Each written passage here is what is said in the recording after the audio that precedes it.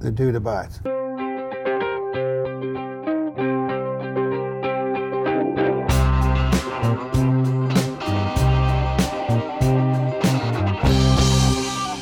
In this installment of Basic Freedoms, Ari Gold talks to star of Showtime's Dice and Comedy Central's Another Period, comedian and actress Natasha Leggero.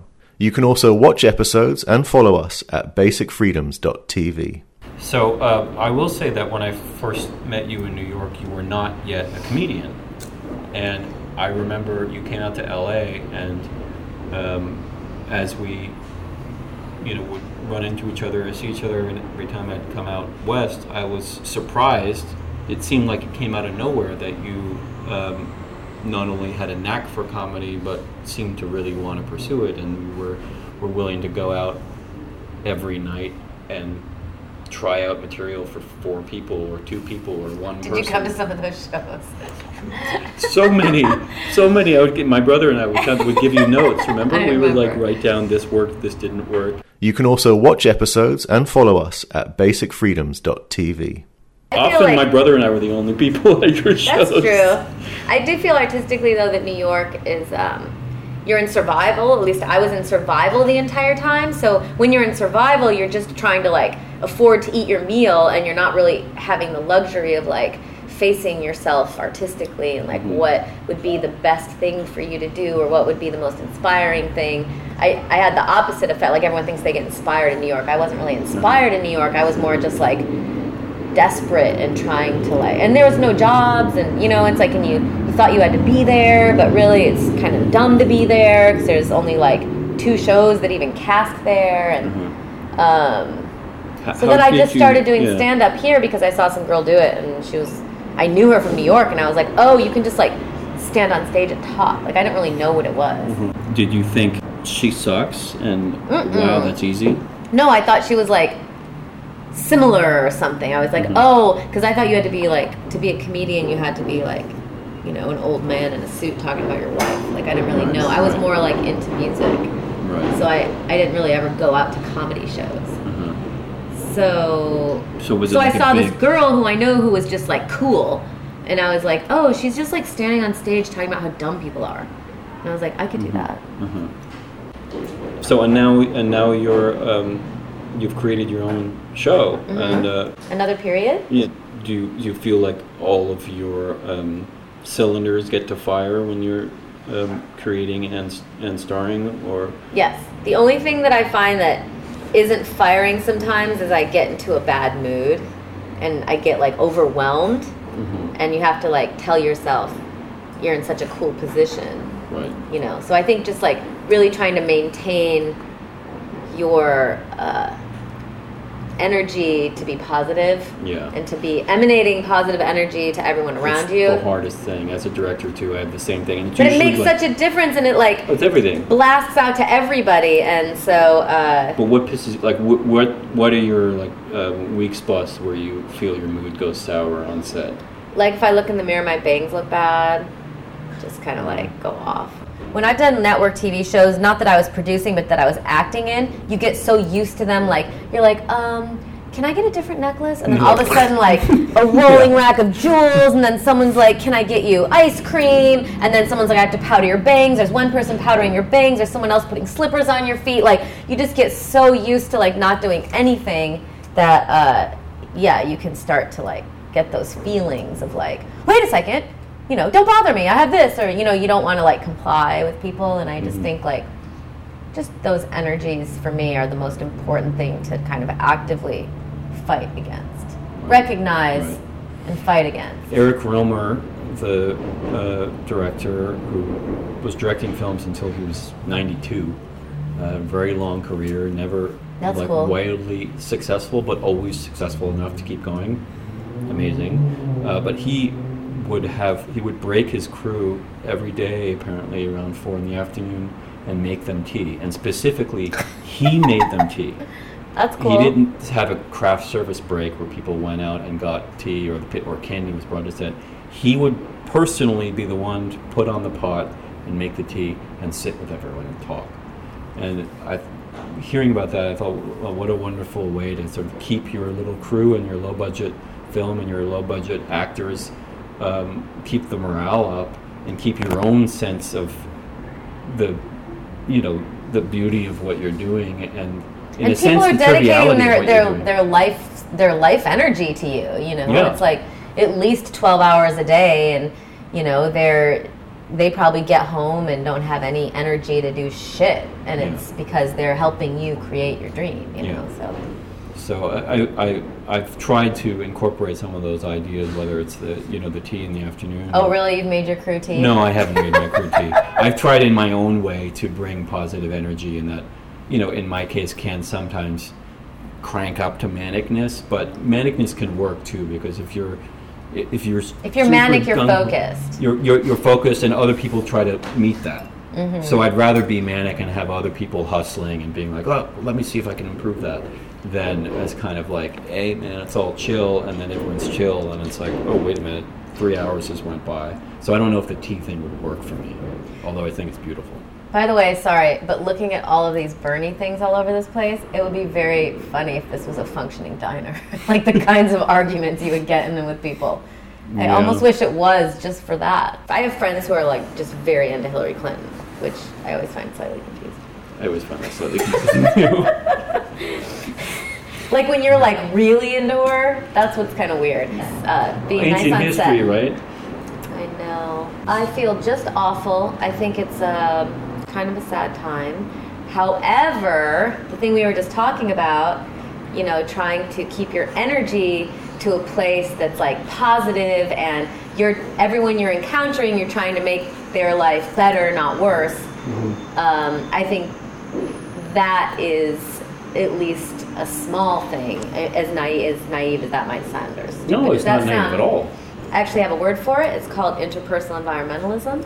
And it's the environmentalism of yourself, like what's your footprint of like being an asshole. Right. So the Women's March, I went in San Francisco. It was, it was cool. I went in Oakland. It felt like such an amazing thing. But then like, you read and a week later and it's like, oh, there weren't that many people. Who cares? No, hold on. Look, you can't take away the truth of that day. But they did take it away. Well, but no, this was the largest mass protest in human history. The Women's March was the largest protest in human history. But why can't we like get that out more? Like instead, it's just like he's there, like look at how many people are at my inauguration. We're basically living in a post-fact era, and I think it just started. So I'm not exactly sure how to be in that world, especially as a comedian.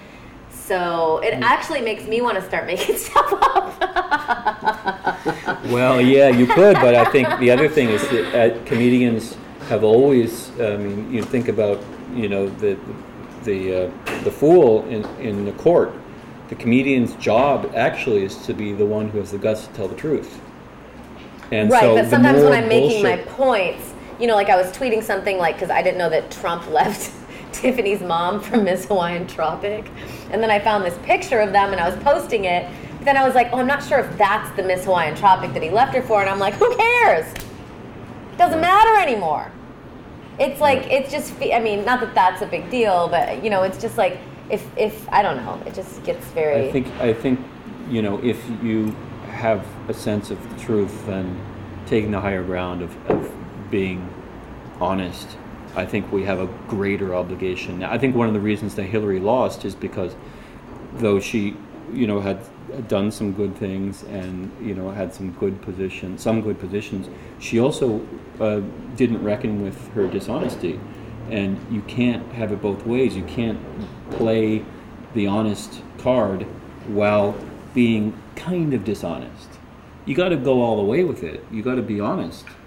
I know, but apart from Bernie, is there any politician that you've been attracted to in your lifetime? Sexually? No, but the very nature. Imagine, what are they peddling? They're like peddling themselves. You've got to be like slightly psychotic. And that's what was great about Bernie, was one sense that he was not peddling himself. Though he's rare, that doesn't mean there shouldn't be. Why is he so old? Who's the new, what's the... I don't know. Tulsi Gabbard, maybe we'll have to see about her. But okay, he's rare. Okay, there have been few politicians whose trade has been the truth.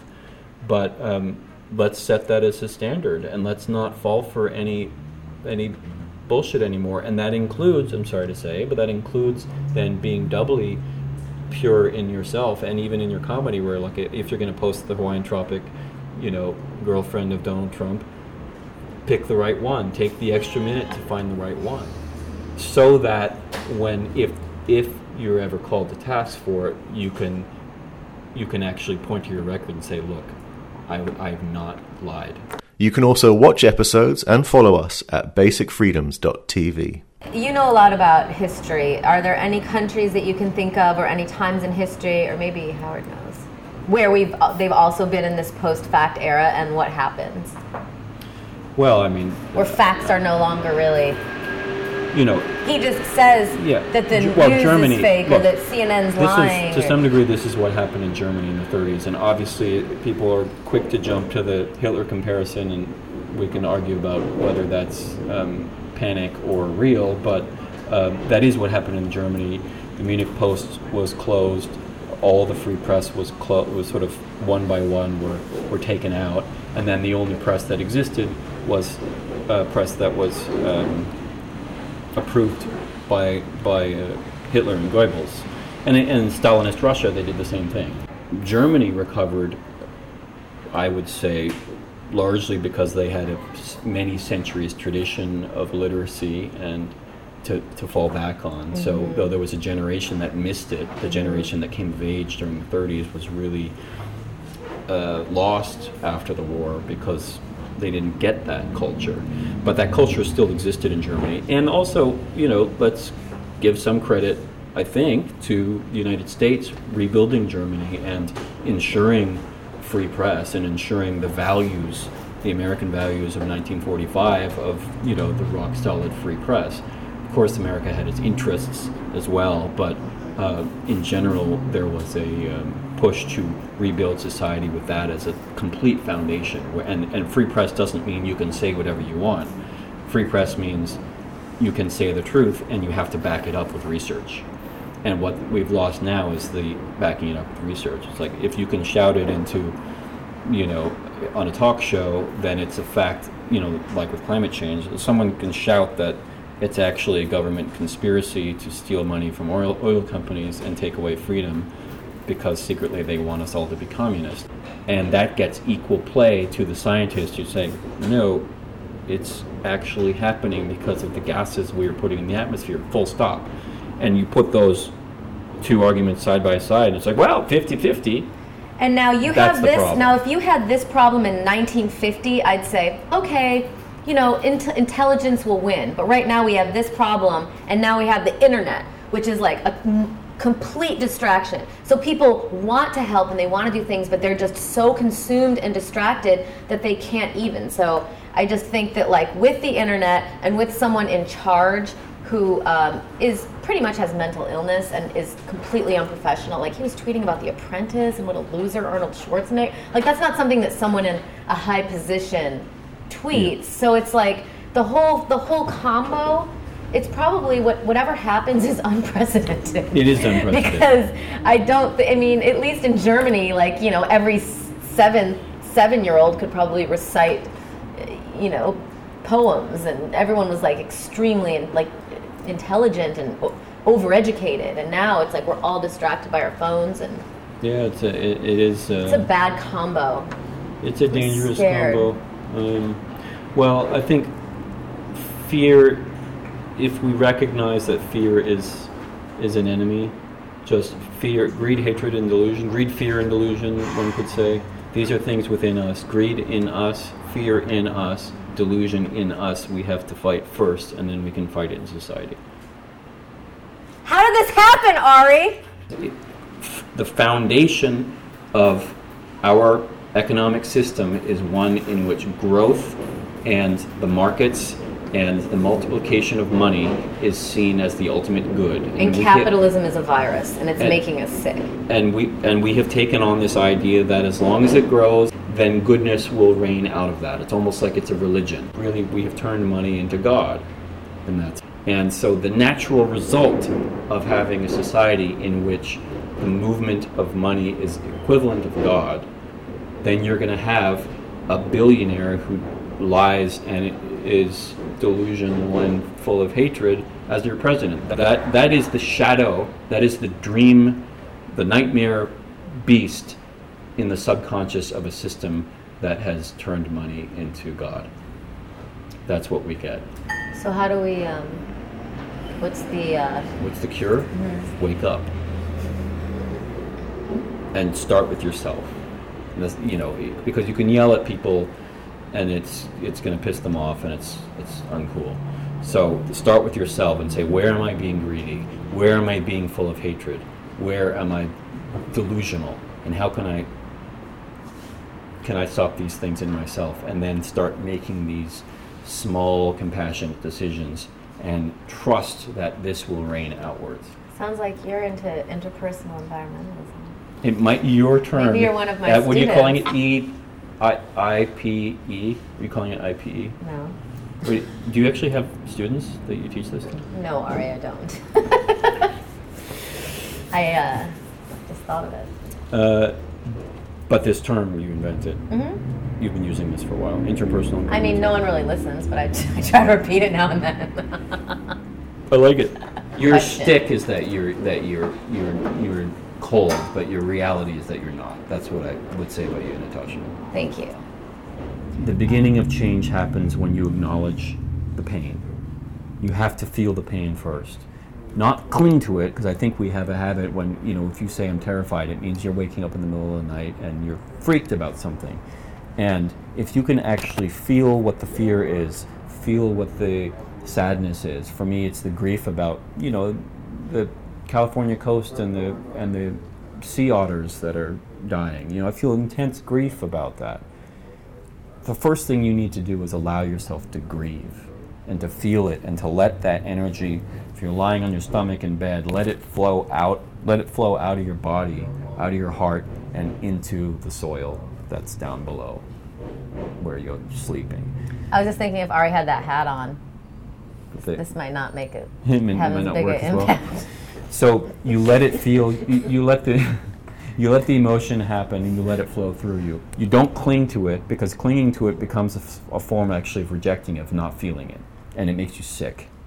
It actually can make you physically ill. So you feel it and let it flow through you. And then when you're in that state where you've actually allowed yourself to feel, then you have to trust that what your body and what your choices are going to be next are going to be the right ones. And that if you're making the right choices, you're pushing the world. You're pushing the boat. You're tugging the boat ever so slightly in the right direction. Maybe it's with your teeth and dental floss, but there's millions of other people pulling a really heavy boat and turning it, and you're one of them. Yay! You can follow host Ari Gold on Twitter and Instagram at Ari Gold, that's ARIGOLD, and on Facebook at Ari Gold Films. For more about the series director, visit moanred.com. That's MOANRED.